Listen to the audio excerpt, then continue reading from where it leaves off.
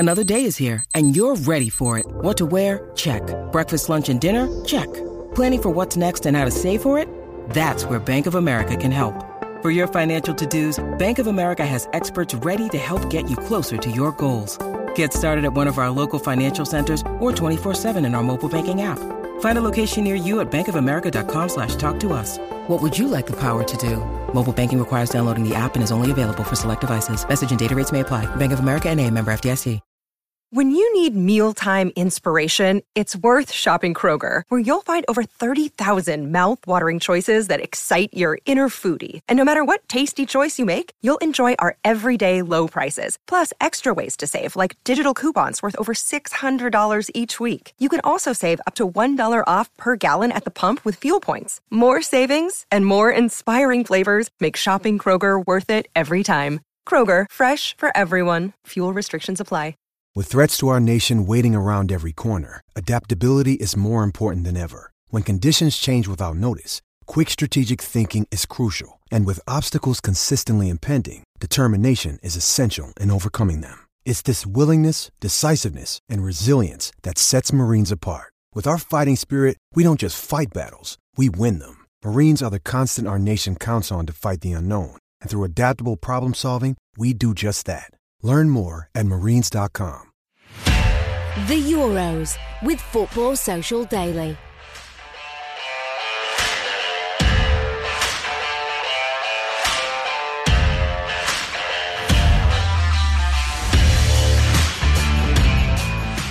For a fleeting moment, it looked like football was coming home, but instead, football is heading to Rome. The Italians are European champions at the expense of a young English team who undoubtedly have a very bright future. This is Football Social Daily, and on today's show, we dream of what could have been and work out why it didn't quite happen. I'm Jim Salverson. Niall McCorn on today's podcast. How you doing, Niall? I've been better, Jim. I felt better on a Monday morning, to be honest with you. But I'm all right, all things considered. A sore head?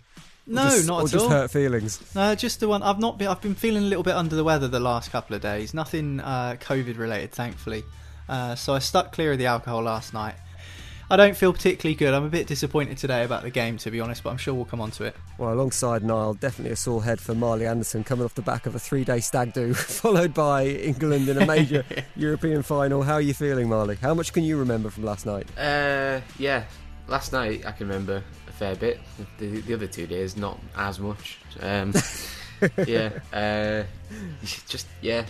Bruised pride, bruised ankle. I fell down some stairs on Friday night with a kebab in my hand, so it wasn't the best of weekends. Did you save the kebab? Apparently, so I didn't know. So basically, I'd ate most of it, and then I missed a step going down some steep steps and rolled my ankle. And the lad I was with was like, it was just funny as hell. Like, it wasn't Conor McGregor. It wasn't drunk related. Yeah. It wasn't like drunk related. You just missed the step. Like, it could have happened at any point, but it was drunk related. And then some kebab meat went on the floor, and I got up and went home. That was about it. But yeah, last night was a bit quieter because obviously you got to get up for work this morning. But yeah, just disappointed it was coming home for 2 minutes, and then you're almost like waiting for England to concede, and you're thinking it can't be this easy. So it wasn't this easy, it turns out. That's the focus of today's podcast, is all about that game, England versus Italy. We're just going to focus on exactly what happened, exactly what went wrong, why it didn't come home. And let's start at the start, because I think everyone was a little bit shell-shocked by the beginning of the game. A goal within the first 5 minutes, and a goal for Luke Shaw as well, who the odds on him scoring at any point in the game were 33-1 going into that, by the way. So no one fancied him to get the goal. When I saw the team sheet coming out, and we talked about this on Friday's podcast, how we thought Southgate should set up for this one, and I think we kind of universally thought that the 4 at the back was the way to go. He set up with the 5 at the back, with Kieran Trippier coming in for Saka, who was dropped to the bench. Did he get his tactics right from that first 10-15 minutes, Niall? Did it look like Southgate had picked it? Yeah, I think you have to say yeah, because you score inside 2 minutes and you take the game to Italy. And I thought England started a little bit nervously, to be honest. Italy, I remember it so clearly. Italy had kickoff and probably passed the ball around for the first minute or so. And then it came to Harry Maguire at the back, who basically passed it straight out for a corner. And I thought, here we go. The nerves are starting to come now. England are going to start to shake. Then the corner dissipated into nothing. And then Harry Kane just raked a great ball over to Trippier. And then the cross was just over Kane's head. And I've seen a few people slag Kane off about his performance last night, when actually, I mean, there's so much more to centre-forward play than scoring goals. The way he actually picked the ball up just on the inside of the centre circle, inside Italy territory, whizzed it out to the far right, and then continued his run through the centre, and Trippier actually waited for Kane to make the run into the middle. In the end, the cross was too high, but there was Shaw at the back post, and 1 minute 57 seconds in, England have got the lead in a European Championship final. It was absolutely euphoric, and there is such a thing, I think, as scoring too soon, but I mean, if anyone had said early goal in the final, you just absolutely take it. I don't think you can blame Southgate's system with the way things went early doors, and even the first 45 minutes. Italy did start to grow back into the game, maybe the last 10-15 minutes of the first half. But I thought the first half, England looked accomplished. They didn't look concerned by anything Italy did. Chiesa and Insigne had a few sort of pot shots, I suppose you could say. I thought Chiesa looked very dangerous and determined all night, to be honest with you. But I thought the first 45 minutes, you have to look at the team selection and say, Southgate's done it again. He's got it right. And obviously it didn't transpire that way by the end. But I think from what we saw early doors, which I guess is what you're asking me, Jim, I think, yeah, you can say that Southgate got it right. But getting it right at the start of the game and tinkering and making the right changes at the right time is a part of management that is essential, and maybe it's something that Southgate didn't quite get right on this occasion, which I'm sure we'll come on to. Scoring too early, as Niall says, is a bit of a cliche. It does get rolled out. It was certainly rolled out after the match. I think it was Roy Keane. He was first to hit the score too early buzzer and came out with that in his post-match analysis. Marley, is there such a thing as scoring too early in this scenario? Because I guess what happened to England was they got the goal and then almost spent the next 88 minutes defending that goal to a certain extent. But there's nothing to say that would have been any different if England would have continued to be more offensive if they hadn't got the goal. Yeah, when the goal went in, I'm thinking, brilliant. The hardest thing to do is score against that Italian defence with all the experience and all the rest of it that they've got, and the world-class goalkeeper and centre-backs who know every trick in the book type of thing. So when it went in, you're thinking, that's the hard thing done. But I mean, I've sat there with a few mates and I said, right, who's gonna be the one who says, have we scored too early? Because it just affects your outcome. You can't approach the game in the same way anymore, because you're thinking, do we defend this, or do we try and push on and leave ourselves open at the back or whatever? So it was sort of like a catch-22 situation, because I think we scored because of our wing backs. Trippier crossed it from one wing and it went too far, but because Shaw was on the other side and he's got more license to roam, if he was playing like a left back in a back four, he'd have never been in that position. We haven't seen him do that much this Euros because of that, I guess, have we? We haven't seen those overlapping runs that he did so well this season just gone for United. Yeah, well, we did in the Ukraine game, but that was almost like a training game towards the end, wasn't it? Because it was that easy. But yeah, when he came onto it, I'm thinking, well, we've scored because of our wing backs there, and that's great. That's justified selection. So, but then when you start with a back five and then you get the lead, you've got nothing to switch to that's more defensive. So you're like stuck with the back five, and you're thinking, they've got 88 minutes to work out this system, and if they get a goal, which they did, then you change to the 4-3-3 or whatever, 4-2-3-1, whatever it was.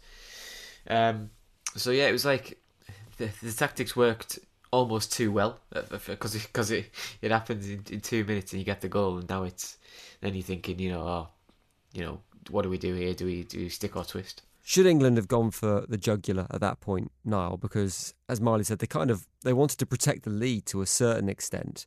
Or was it a case of Italy just stopped them going for the jugular, that they stopped England being able to create more despite a desire or despite a want to do so? Yeah, I mean, you got to go for the second goal. I understand what Marley's saying about, when you're 1-0 up, you're worrying about whether to pile too many bodies forward just in case you leave yourself open to an equaliser. And then, what happens when teams get momentum, particularly this Italy team. We've seen it a couple of times throughout the Euros. When they do score once, they have a tendency to really push on and grab the others, which is what we've seen in extra time. I think in the Austria game, Austria did well. They stood firm.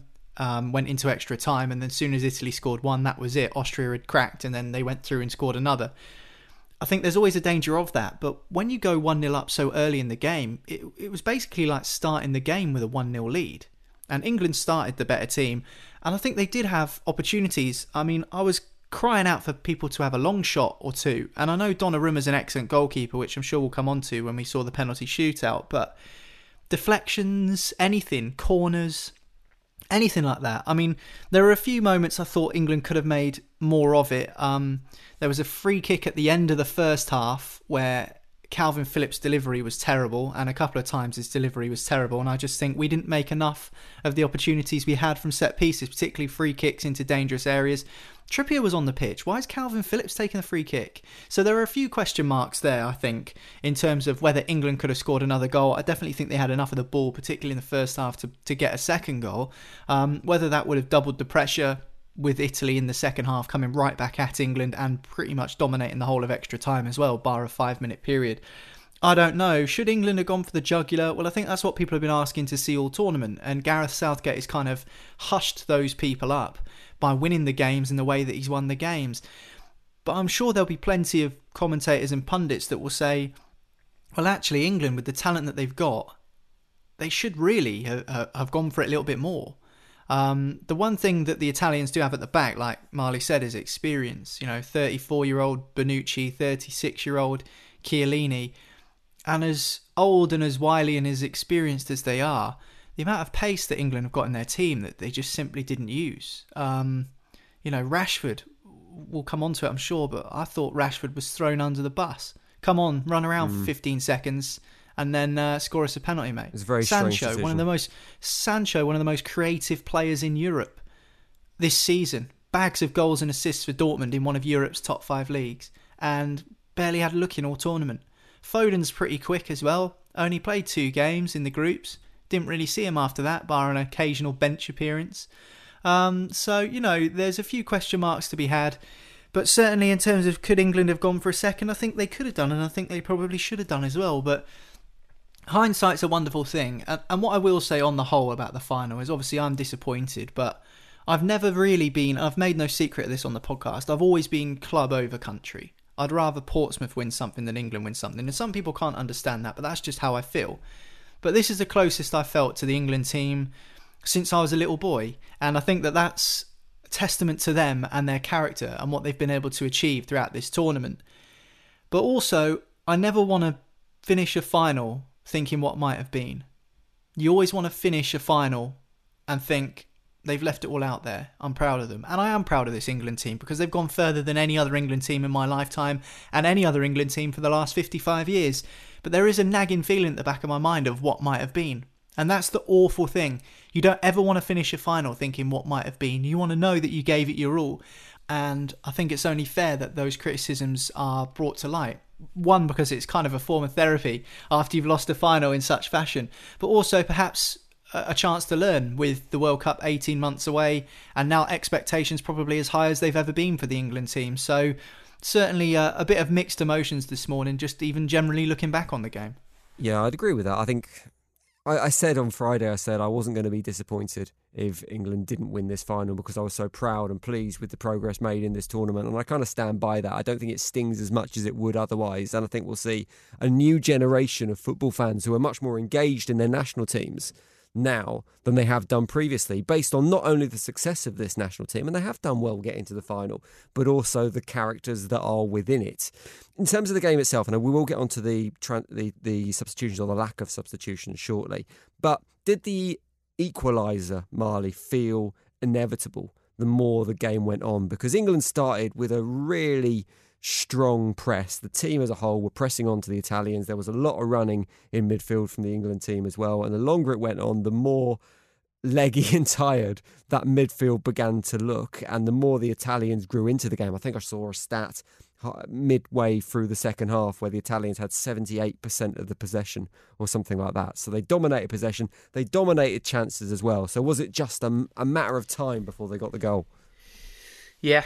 It definitely looked like that, when, I was saying to my mates who I was watching it with, like, you can't give 70% of the possession away for 40 minutes and not expect to concede. Like, at some point, you can have 10-minute spells of 70% possession and you can survive. But it was the entire second half until it's even some of the first half as well. But mainly the second up until they got the goal, and then immediately England changed and almost had the better of it when it was 1-1 again. So it was like, could we not have played like that a little bit more, been a bit braver? Because we know how good we are in possession now. We did, remember the Denmark game and just nullified that last 10 minutes when they were desperately trying to get the ball, and we just simply said, you're not having it. We're going to keep it for 5-6 minutes, and they were that good at it. So yes, it's just a case of what might have been, isn't it? If you did this at this time, but you can't expect to not concede in a whole second half of just letting them have the ball and just hoping they don't score. But having said that, it was still a really scrappy, scruffy, horrible goal to concede. Like, it could have been defended and cleared, stopped at 2 or 3 separate occasions before Bonucci eventually gets it into the bundles it over the line. But I mean, I thought Pickford did quite well for that goal. A great little reaction save, wasn't it, onto the post? Yeah, I was immediately critical. When you see it the first time, I thought, oh, what have you done there? How have you let that under you? But he did wedge it. Like, he got down to it so quickly that he sort of wedged it. Like, his hand came down onto the ball and it didn't move as much as he wanted to. He couldn't pour it out and scoop it out.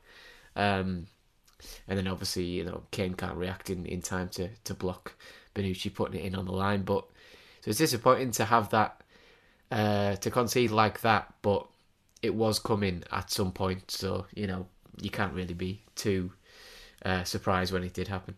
In terms of the changes that England made, they were few and far between, particularly in normal time. It was almost as if England were trying to settle for extra time. I thought at one point we saw Saka on for Trippier. That wasn't until the 70th minute. We saw Henderson come on for Rice a little bit later. That was only due to Declan Rice picking up a knock as well. No Grealish until extra time. Do you think, and I know we've said hindsight's a wonderful thing, Niall, but do you think we wanted to see more sooner?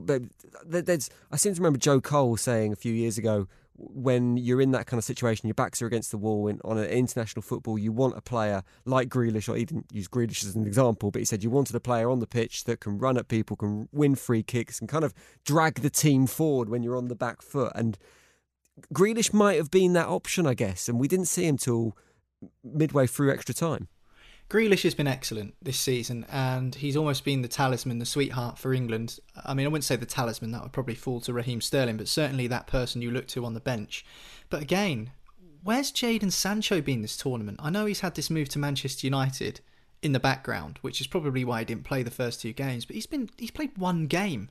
And then he played 30 seconds and was expected to score a penalty. This is a guy with a ridiculous record of goals and assists in the Bundesliga last season. And Grealish is great, but Saka coming on instead of Sancho. I mean, Saka's had a great tournament, but he came on and was ineffective. I thought he just looked off the pace. He looked like a rabbit in the headlights for a little bit, I thought. Henderson came on to replace Rice. I thought the substitution for Henderson, I thought he was poor. I thought the substitutions that Southgate made, whether they were the right ones or not, the players that he brought on just didn't look in the zone enough. Now, maybe that's because they weren't accustomed to the game from the start. I'm not so sure. In terms of bringing Grealish on, if you look at the substitutions Mancini made, and I think I'm right in thinking he used all of his substitutions, he just kept them coming. Every 10 minutes, there was a new player on the pitch. Every 10 minutes, and he kept it fresh. And they even lost, I think Insigne, or was it Immobile, came off, and Chiesa came off with an injury. Their 2 sort of better players came off, and they still managed to kind of really give it to England until pretty much the end. 1 substitution after a tournament in which England have played 7 games. It's been a long season for all these players. You have to question that. And this is the thing. Obviously, the way England lost was disappointing, and Southgate has done amazingly well to get England to the final and deserves credit. But that doesn't mean because of what he's achieved, he's immune to criticism in the final. And this is the narrative I don't understand. I've seen a lot of it on social media. Oh, we need to protect these players at all costs. We need to protect Southgate, blah, blah, blah.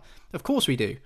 because they've achieved things that no one's ever achieved in a generation. But that doesn't mean they're just automatically shielded from any sort of criticism because of the way they performed and the decisions they made on the biggest stage.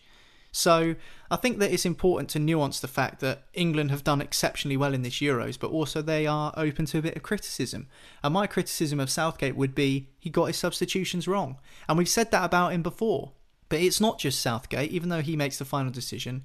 And actually, I thought he spoke quite admirably after the game, Southgate, in defeat, when discussing what happened in penalties and just in general the flow of the game. He said he was too disappointed, really, to shed too much light. But he's said multiple times this tournament the buck stops with him, and I think and he's very much taken responsibility as well in his post-match interviews. It's very much it was my calls, it was my decisions, it's my fault. Yeah, and I think that, which you'd 100% expect from him, the way he's handled himself. That's what you'd expect him to say. Yeah, absolutely, and it is admirable that he's done that. But I feel like unfortunately this is the one time where he could have been a little bit braver. I mean, I understand in knockout games where if you're out, and you are thinking of what might have been. But if there's one game in the tournament where you can just free hit, and if it goes backwards and England lose convincingly after being battered by Italy, to be fair, then you just go, well, Italy battered us, but at least he gave it a go and brought on Grealish and brought on Sancho and brought on Rashford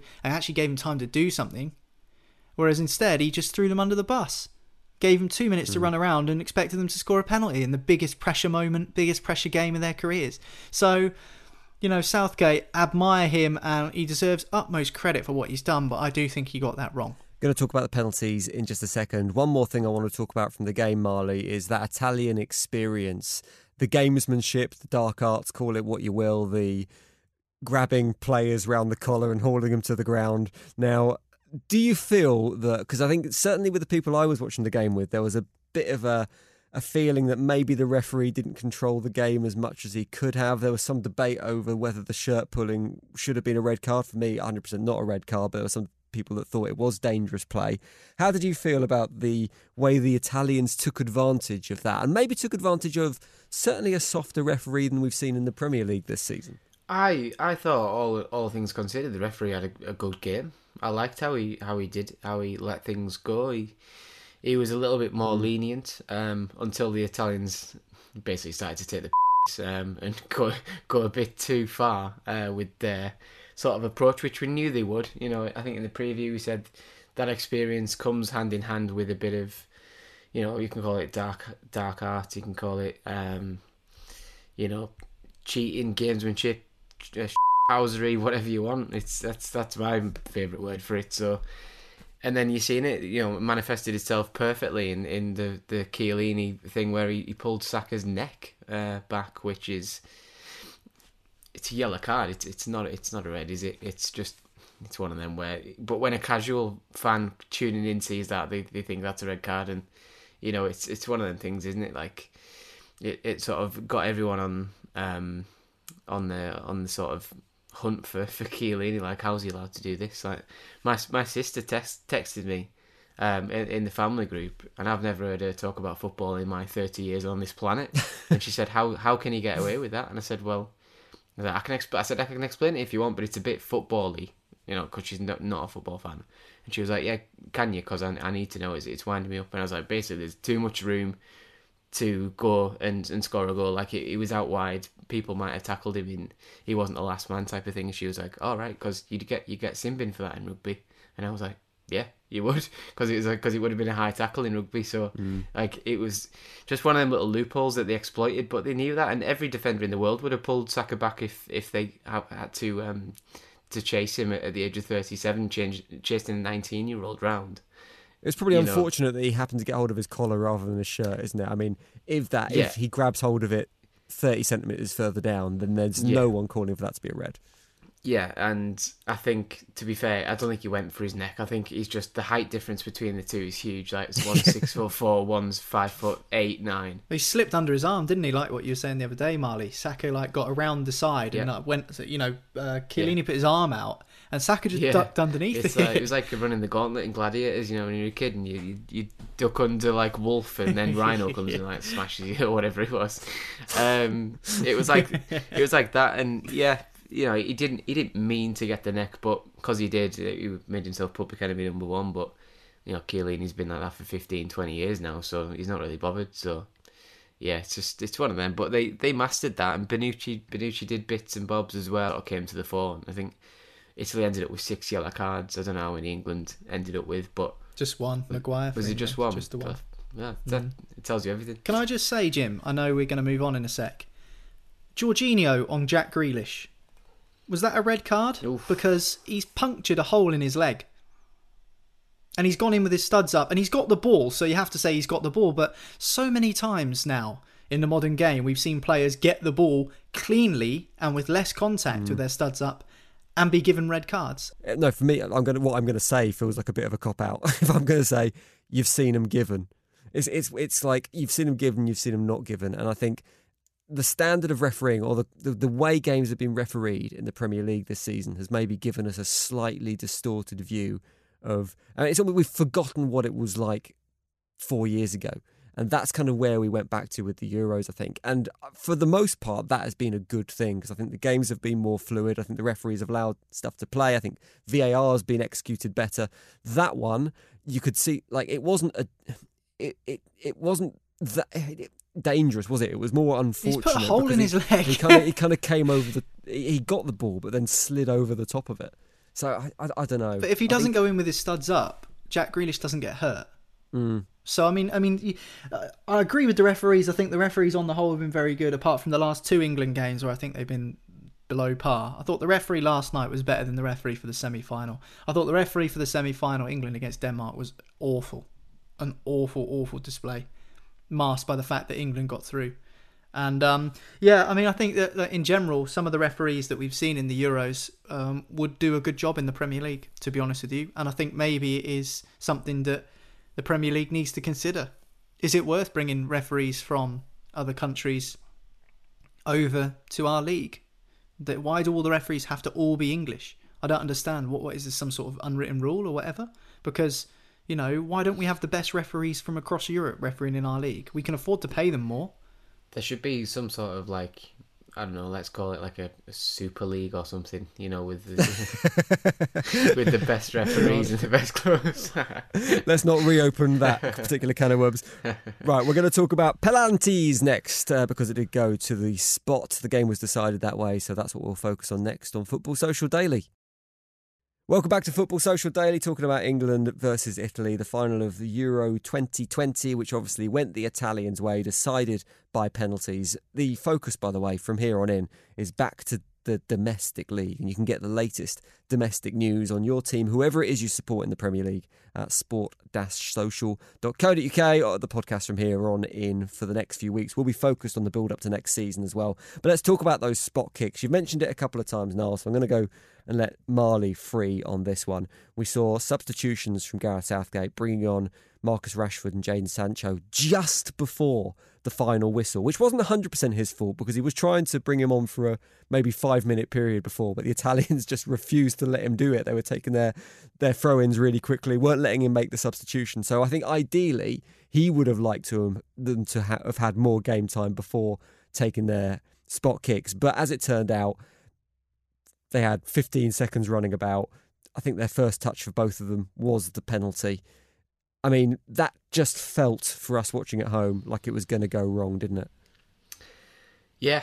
Do you know what? The penalties were almost like an exact replica of the game, because it started well, didn't it? Pickford saved the first one. Was it was it Jorginho? The second one he saved. Oh, was it the first one they scored? Yeah, because Berardi scored the first one. Anyway, it doesn't matter, does it?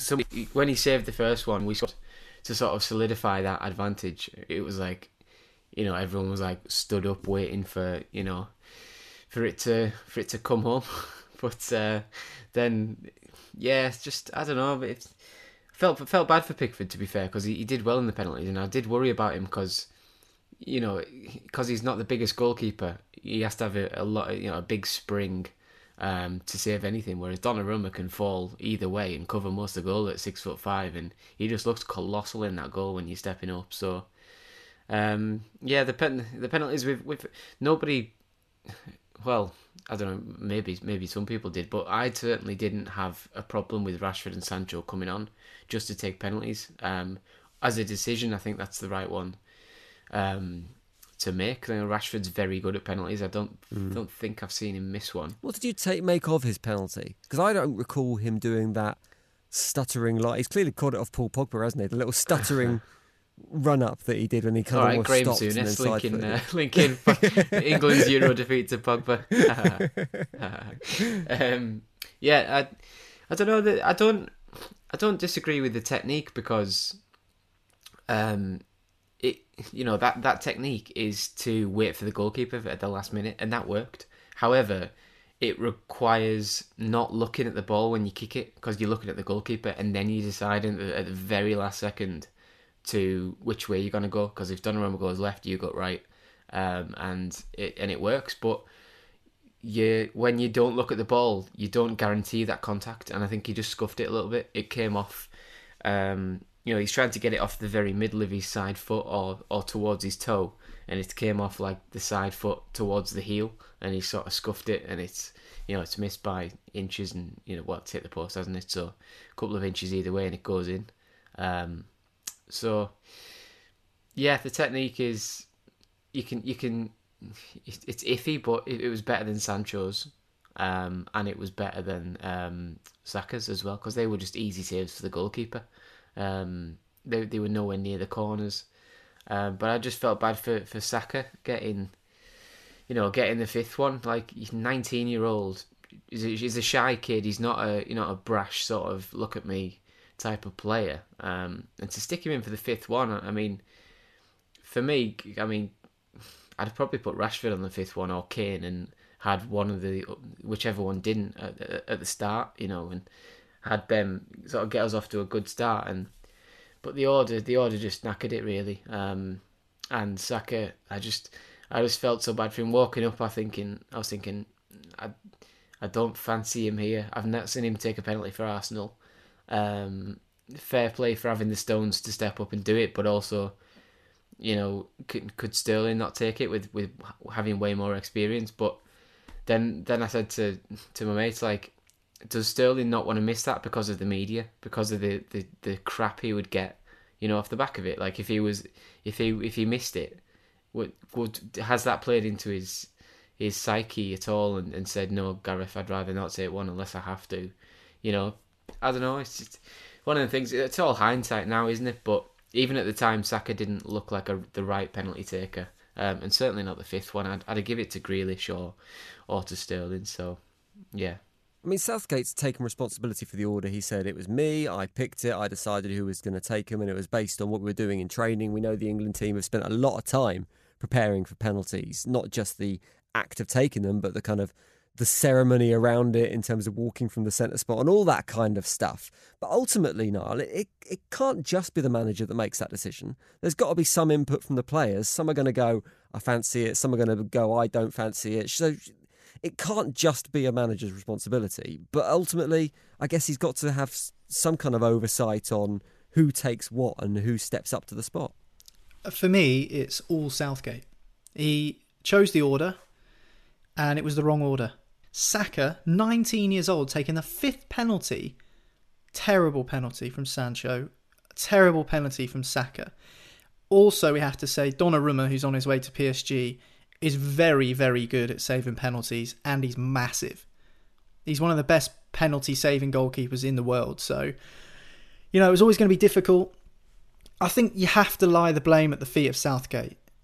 Where was Sterling? Marley's touched upon why he might not have stepped up for one. Where was he? He was talking about coming into this tournament and owning the tournament. Wembley being his own backyard. He could see the arch from his garden where he grew up. This was the tournament where he was going to be the one that carried England, and he has done. He's done brilliantly. But when it really came to that final moment where you want your best players taking penalties, where was he? Where was Grealish? Why was Harry Maguire, a centre-back, taking the second penalty? He absolutely nailed it, by the way. He broke the camera. He hit it so hard into the top corner, he smashed the camera. Best penalty. He just mullered it. It was a goal kick, wasn't it? It was because it was still rising. It'd still be going now if the good net wasn't there. we pelted it. This is the thing. I mean, I've spoken about these run-ups a few times, and you can't question the run-up if the ball goes in, but when it doesn't, you're always going to point at that. And I think players are almost focusing more on the run-up to try and put the goalkeeper off than they are doing their bit, and their bit is putting the ball in the net. Frank Lampard was talking about it on punditry after the game, saying he never did those run-ups. He just ran up and blasted it. And Frank Lampard missed a penalty in an FA Cup final once. Thankfully, it didn't matter from a Chelsea perspective. But he didn't really miss many penalties, particularly in precious situations. Nor did Shearer. They just ran up and belted it. If you kick it hard enough, the keeper can't get there. That's what happened with Kane's. Kane, like Donnarumma went the right way, but he hit it at 60 mile an hour, so he couldn't physically get there. So, which is what I saw Rashford do against PSG for Man United a few seasons ago in that famous Champions League game, where he just smacked it into the same corner that Kane went in. And I thought that was what he was going to do. What I will say is that penalty shootout shouldn't, and hopefully won't, define those three players. It definitely won't define Marcus Rashford.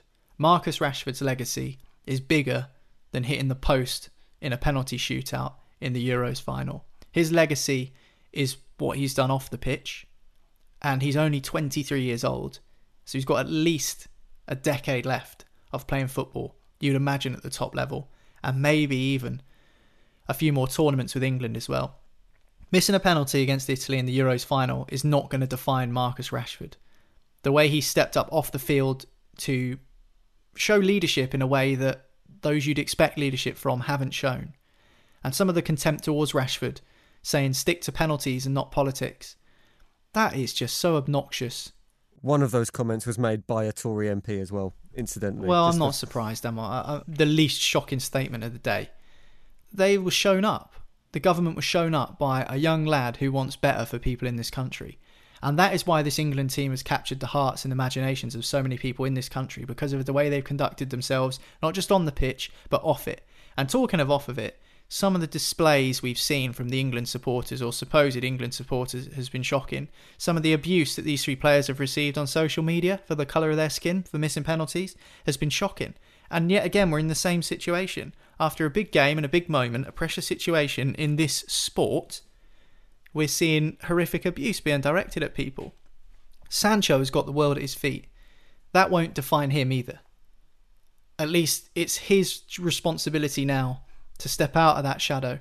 Beckham kicked out in the World Cup in 98.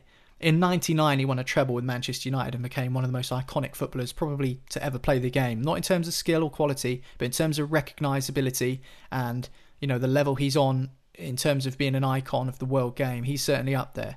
He transformed his misfortune into something more positive. It's now up to Sancho and Saka to do that. Like I say, much like Rashford, Saka has got another 4 years on Rashford. And he's got the option now, the ability now to turn that disappointment into something positive. For me, they're three poor penalties because they all missed the target, particularly Sancho and Saka's. Feeble penalties, but Southgate has to take the blame for choosing those players to take a penalty, choosing the order. I mean, even so, why not just put Harry Kane fifth? Stepping up to take the fifth penalty, England need to score to stay alive. You know, I mean, it's just one of those things where you can look back and hindsight's a brilliant thing, as you said before, but there are so many questions, and that's the one thing I didn't want to be waking up this morning feeling was, why have I got so many questions about what might have been? You know, I just think Italy were the better team and probably did deserve to win. You know, heartbreak's almost in England's DNA, isn't it? Penalties, losing it, Euros final. We've seen this film before. We know what happens. I'll be honest, I was less disappointed than I thought I would be. I really was. I just kind of knew it was going to happen. You just kind of, you know, numb yourself to it a little bit. What I would say, though, is the win over Germany, I was more excited about that than any other game throughout the tournament. So, despite the fact they've lost on penalties in the final, and there are questions that will undoubtedly be asked for the next 55 years about what happened and why the order was chosen. There'll be documentaries, there'll be Channel 5 talking heads programmes about it in a couple of years' time.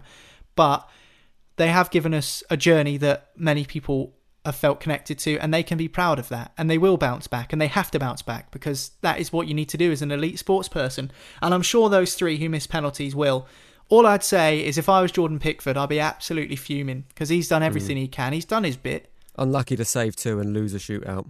You'd be fuming as a keeper. You'd be absolutely raging. And I know they're his mates, And I know they've been through the mud together in this tournament, and they've done what they've had to do to get to this stage. But Pickford saving 2 penalties in a shootout and your team doesn't win, you'd be fuming as a keeper. You did mention the abuse that some players got there, which we will talk about briefly in a moment, but you could see how much it meant to those players at the end of the pitch. The amount of them that were devastated. Saka was devastated. Declan Rice had red eyes. They'd given everything, and I think they came up short, and that really hurt the players. And I think anyone who is posting those abusive comments, whatever level of anger and disappointment persuades someone to go and make comments like that, and I can't even imagine how you get to that point, but you do not hurt as much as those players hurt on that pitch last night after losing that final. We will talk about the reaction and the behaviour of some England fans next. We're also going to talk about Italy a little bit, and we'll do it next on Football Social Daily. Welcome back, Football Social Daily. It is the morning after the night that was as England crashed out of the Euros. In the final against Italy, it was on penalties. And what we haven't done yet, we've kind of picked the England performance apart, but I think we haven't given the Italians maybe the credit they deserve for winning the European Championships. For me, I think they've probably been the best team throughout the tournament. And if it was any other opposition other than England, I would have been delighted at seeing the Italians lifting that trophy last night, because I think they're quite a likeable team in terms of the characters that are on board. I think the fans have approached the tournament in the right way, unlike England fans, as we'll talk about shortly. They've deserved it at the end of this run. This was it 34 games unbeaten for the Italians. Roberto Mancini, he seems like a bloke who's got his act together, and he just seems like a nice character as well. So what I'm trying to say, Marlo, is it's difficult to be too upset. If you're going to lose to someone, you might as well lose to the Italians. Yeah. If you lose to someone, to be fair, they caught the eye early on, didn't they? With the win over Turkey, and then everybody was saying, well, what about these lot? And a lot was made of their 30-odd game unbeaten run, which I thought is the most overhyped stat ever, because half of those games are against Lithuania and Bulgaria, and it's just there's not opposition. That's one of the loopholes of international football. But you still, I suppose you still got to beat who's in front of you and what have you. But yeah, I'm probably the same as you. If we went out in the quarters, I would have wanted Italy to win the tournament. I've been there on holiday 5 or 6 times. I love the country. It's an amazing place, and yeah, they are quite a likeable team. You can embrace the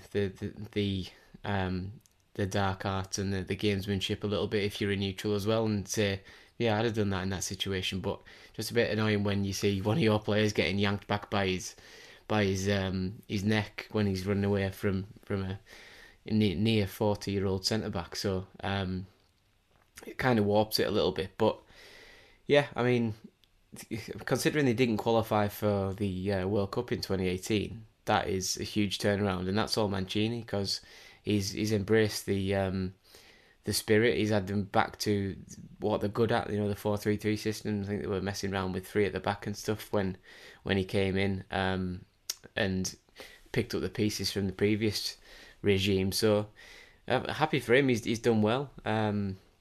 But, just disappointing that it had to be England that he beat in the final. But I just hoped it would have been sort of the perfect end to Southgate's sort of journey, that 25 years ago he missed a penalty, and then 25 years later he could win the same competition at the same stadium, but on penalties. But wasn't to be. For the Italian story, we talk about the England story and how this journey and this progression of this young team. But for the Italians, Niall, it's a redemption as well for them, because since winning in 2006, they've kind of done nothing. And I remember I heard an Italian journalist describing it as the Italian football has been through hell since they won the 2006 tournament. So it is kind of it's been important progress for them as a nation in terms of embracing this slightly new style of football that Mancini's brought in, and actually seeing some success on the pitch again from a nation that does have a huge legacy in international football. Well, we talk about going to the lowest of the low, and Italian football going through hell, not qualifying for the World Cup, is the Italian football equivalent of hell. So actually, in terms of what Mancini had to work with from a starting point, it was kind of all in his favour, really. If he failed, there wasn't really too much else to have said other than the fact that this is a bad generation of Italian players. We've lost our spark, we've lost our mojo. But instead, what Mancini's managed to do is build it back up and take it to a point of which it's a 3-year project which has culminated in success.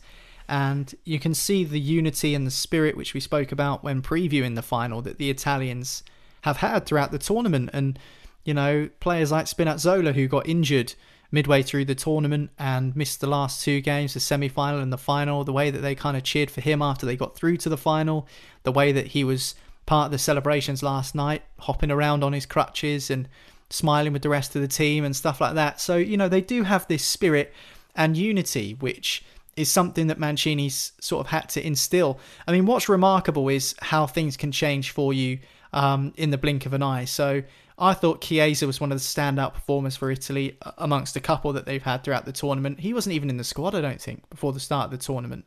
Or at least he wasn't due to go to the tournament.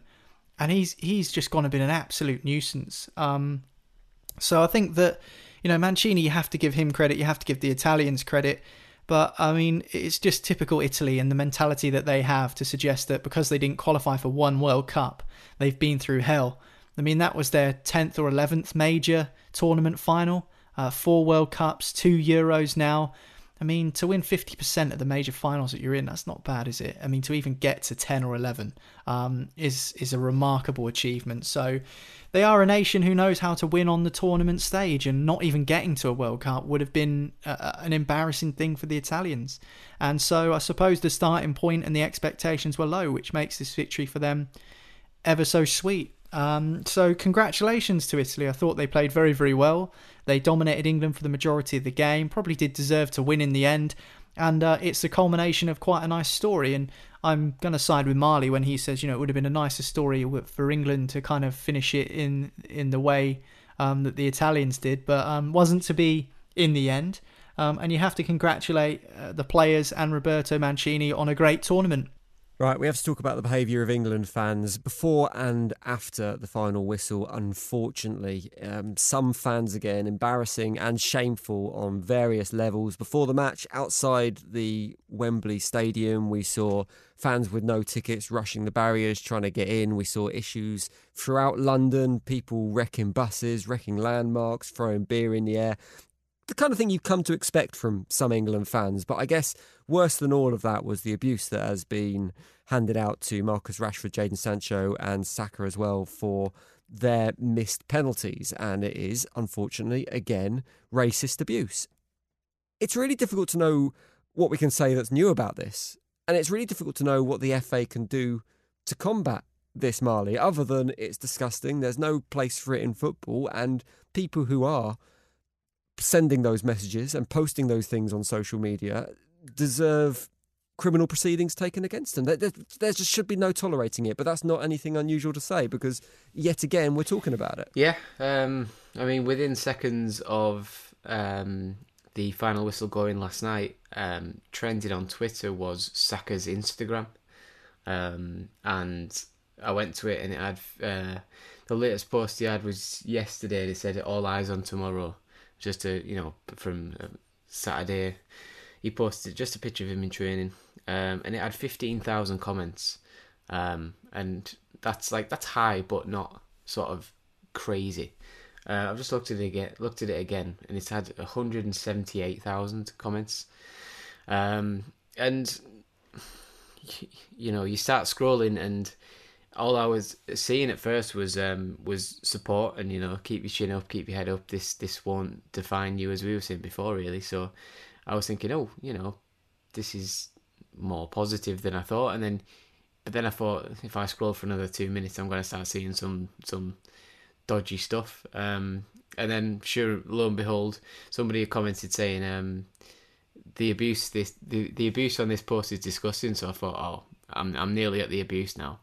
And then I found, you scroll down a few more, there's monkey emojis, there's banana emojis, there's all kinds of words being chucked around that I won't say because now I'll have to wear the bleep button out in the edit of the podcast with all the stuff that was said. But I mean, also as well, to be fair, everyone, like every one racist or negative comment, there was like 70 or 80 replies calling that person like out for it. But I mean, that doesn't solve it. But yeah, I don't know. I don't think there is a cure for this. As I've said before, I mean, we can all hope to live in a non-racist world, and with stuff where just stupid stuff like this doesn't happen. But I think it's very far away. I think the world on the whole is getting more racist as we move on. You're seeing like right-wing parties get control of European countries and stuff, and into government in places and things like that. So it's being seeded and drip-feeded in through that. So, you know, I mean, there's never been a time in the history of mankind where racism hasn't been an issue. So why would we solve it in 2021 just like that? It's just it's so hard to say that, you know, let's just all stop doing it. Oh, that's fine. You could ask every single person you know, and every single person would say, you know, I would never dream of writing something like that. But you can't meet everyone in the world, and there are arseholes that are going to do that, and it's just there, and there isn't an obvious solution to it, because I think personally, like, the way to stop it is to ignore it, but also that doesn't help the person. Like, so it's a complete catch-22. So if you're getting like bullied or something at school, if you ignore it and not react, it goes away a little bit. Like, it can go away, and it can be a way of solving it. But with things like this, you can't ignore it because it's in the public eye. So you can't have that same thing of I'm just going to ignore this, because you have to have a really thick skin. You have to have the mental health of a warrior to just not let it get to you. And especially as like a 19-year-old kid like Saka, it's not a thing. So it's a real sort of catch-22 situation where there's no obvious solution for it. But it's gonna drag on for years and years, and it won't go in my lifetime, I don't think. It's incredibly difficult to get your head around as well, because there's so many layers to this in terms of how angry someone has to be to make those comments. The fact that they've spotted the 3 penalty takers and gone, oh, well, this is 3 black kids. That's a common factor that I can pick upon. It's just, it kind of boggles your mind a little bit. I mean, Gary Neville made a really interesting point on this morning. No, I don't know if you've seen it. But he said Boris Johnson needs to take some responsibility for this, because Gareth Southgate came out and said, look, the England players will be taking the knee and it's solidarity against racism. And then Boris Johnson's response to that was, well, England fans have a right to boo that vote. I can't remember exactly what he said. I'm paraphrasing that horribly, probably, but it pretty much said he failed to condemn people who were booing it. I think that was the stance he took. And so that kind of normalises this type of behaviour, because you're saying, yeah, we don't need to support this stand. So, and this is a man who's compared women wearing burqas to letterboxes. I mean, the tarred brush of racism isn't that far away from him previously. So I guess he does have to take some responsibility. When you've got the leader of a country making statements like that, it makes it more and more difficult to stamp out this behaviour. No, I don't want to sound like a hypocrite here, because we've spoken about this whole idea of booing taking the knee before on the podcast, and I was quite clear with what I said in terms of the beauty of living in a country like this is that people are able to express their opinions on pretty much everything, and it's very rare that an opinion is either right nor wrong. However, in this instance, having an opinion on whether being racist, there is no opinion. It is simply wrong. To discriminate someone because of the colour of their skin, that is wrong. But the reason that the England team are taking the knee was very, very clearly outlined before the tournament by Gareth Southgate and the players. And the reason that they gave as to why they keep taking the knee was nothing to do with political organisations or political viewpoints, despite the fact that that gesture may have been associated with certain political organisations and viewpoints somewhere along the line in the last 12 months. The reason that they take the knee, their reason for taking the knee, is because they're sick of exactly what's happened. They're sick of people going onto their Instagram pages and writing monkey emojis and banana emojis and writing racist words and singling these players out for the colour of their skin. That's why they're taking the knee. So, yes, I agree. When you do have a Prime Minister that says, fans have a right to boo the knee, that is a dangerous narrative to say. Now, even though I've just basically said fans should have the right to boo whatever they want, I also feel that as the leader of the country, you do need to choose your words more carefully. And I do think it makes him look a complete and utter hypocrite because of the way that he's dealt with the situation. Unfortunately, politics is far too partisan. It's almost like a team sport. This isn't a sport, this is people's lives. And it gets way more serious than that. And I think that what you need to remember is, it isn't just the fact that, because Marcus Rashford has made the government look a fool, he's an enemy to people. He isn't. He's a gift. He's exactly what politics should have. Someone who is willing to stand up for a community and make a difference. That's what politics is. That's what it should be. That's what being an MP should be. And I don't like all of this. Talk about keep politics out of football. These people that say taking the knee, keep politics out of football and all of this. Why is Johnson rocking up to games wearing an England shirt? Why is Johnson decorating 10 Downing Street with flags, England flags? He's the Prime Minister of the UK. Not from the start of the tournament, we should also point out. No, I know, but There's so much hypocrisy, Jim, to the point where it's almost like it's just a game to these people to see how popular they can make themselves look. But absolutely, this needs to stop. What I do think needs to happen is people that use these platforms to, spout racist abuse. These platforms need to be regulated. How many times? You can have a blackout on social media. You can, post your support for people who have been racially abused, and you can log out of your Twitter account for 2 weeks as a protest. Do you think Twitter cares? Do you think Instagram cares? Do you think Facebook cares? They need to do more. They need to do something, because this is where most of this abuse is being perpetuated, through social media. And yes, racism exists. It exists in the pubs and on the streets. Everywhere in this country it exists. Marley's right. It's existed from the start of mankind. It's not all of a sudden going to disappear overnight. But the more visible it is, the more dangerous it becomes, because people think that if they can get away with doing that without punishment, which is the case, then it becomes acceptable. And it isn't acceptable. And the way to show that is by sanctioning changes to the way people operate on social media, to the point where they are liable to be fined or prosecuted or something because of the way they've behaved. And that isn't happening at the moment. And unfortunately, we will continue to see this until changes are made by people that are able to facilitate those changes. People like me and Marley and yourself have tried to facilitate change by blacking out social media, boycotting social media. It's made no difference. The support we're showing is there, and it's a strong message we've sent. But at the same time, something more needs to happen. Something more needs to be done. And it's unfortunately up to the powers that be to make those changes.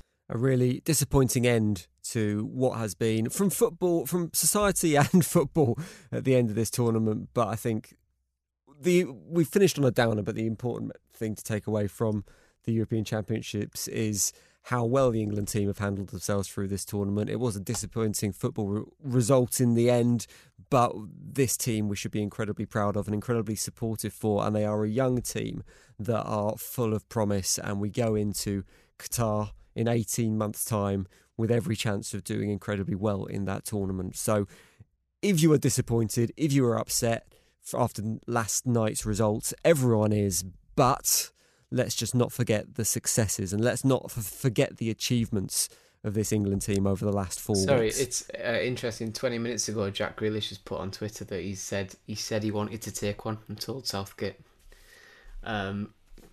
Because somebody is... Roy Keane had a go at Saka, saying, why was Saka picked and not Sterling or Grealish? Grealish has replied to it saying, I wanted to take one. The gaffer has made so many right decisions through this tournament, and he did tonight, but I won't have people say that I didn't want to take a penalty when I said I will. So that kind of sums up what we were saying before about how it was Southgate's choice. It's not helpful, is it? But it is a bit hanging him out to dry a little bit. But who knows? I mean, he might have been skied every single penalty in training. Maybe. I'm sure that's something we can discuss another day. That is it for today's Football Social Daily. Thank you very much for listening. Like I say, we're going to be building up to the Premier League season returning. 6 weeks or something until the first balls are kicked in that? Not long to go. And all the podcasts on Football Social Daily will keep you in the loop for the latest news, the latest transfer news. That's going to heat up over the next few weeks as well. So make sure you subscribe, make sure you follow, and you'll get the latest episodes as soon as they're ready. Marley, Niall, nice one, boys. We'll be back on Premier League duty on the next Football Social Daily.